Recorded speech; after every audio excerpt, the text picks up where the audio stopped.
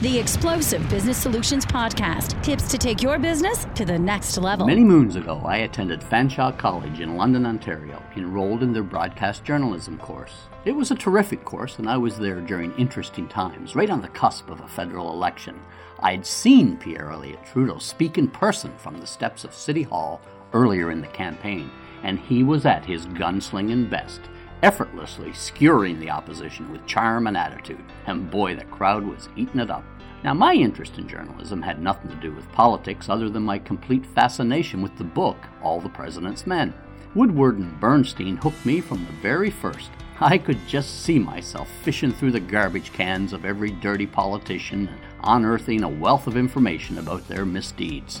But after starting at Fanshawe College, I soon learned that news gathering was steeped in endless attention to detail and protocol. In fact, there wasn't much investigating being taught at all. It was all about double-checking sources and calling to confirm details before airing things.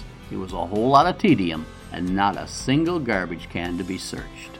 We had a college radio station on campus, and students could listen to it in the cafeteria or the hallways. We produced mini-documentaries and newscasts which would broadcast at regular times. Our instructor, Warren Michaels, oversaw the whole shooting match. On the morning of the election, we were each assigned a campaign headquarters to cover for election night. I was kind of disappointed to be assigned one of the Liberal long-shot candidates. I had hoped to report on democracy in action from a winning perspective, but I took my rinky-dink plain Jane cassette recorder from the supply closet, and out I went. When I arrived, the place was pure bedlam. Pounding music, sign waving to and fro, stabbing upwards in unison. The room was rocking and crawling with mainstream media types. Oh, they all had their big fancy recording devices with mic flags proudly displayed for all to see. I have to say I felt entirely overmatched. As the night progressed, it became obvious that the impossible was indeed unfolding in London, Ontario. Liberals were leading elected. Across the nation, the province, and the city, my guy was going to win, and he was completely surrounded by other reporters. So I wasn't able to get to him early in the evening, and by the time the winning candidate got to me, he'd obviously had a little too much celebration. He didn't even notice my recorder. In fact, he was looking the other way when I asked my silly little question. "How does it feel to be a winner tonight?" I asked. And then came his slurred reply. "How does it feel? First time you get laid?"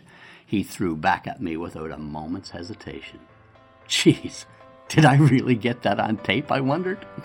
Bright and early next morning, I'm at the college preparing my newscast. I set the scene, explaining the atmosphere from the night before, giving my listeners a mental picture of the festivities.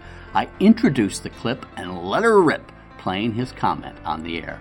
Who says there's nothing left to uncover? Well, I was basking in the glory of my news acumen when Warren Michaels explodes onto the scene to explain the facts of life about journalistic integrity. Apparently, just because a politician says something doesn't mean the whole world deserves to know about it.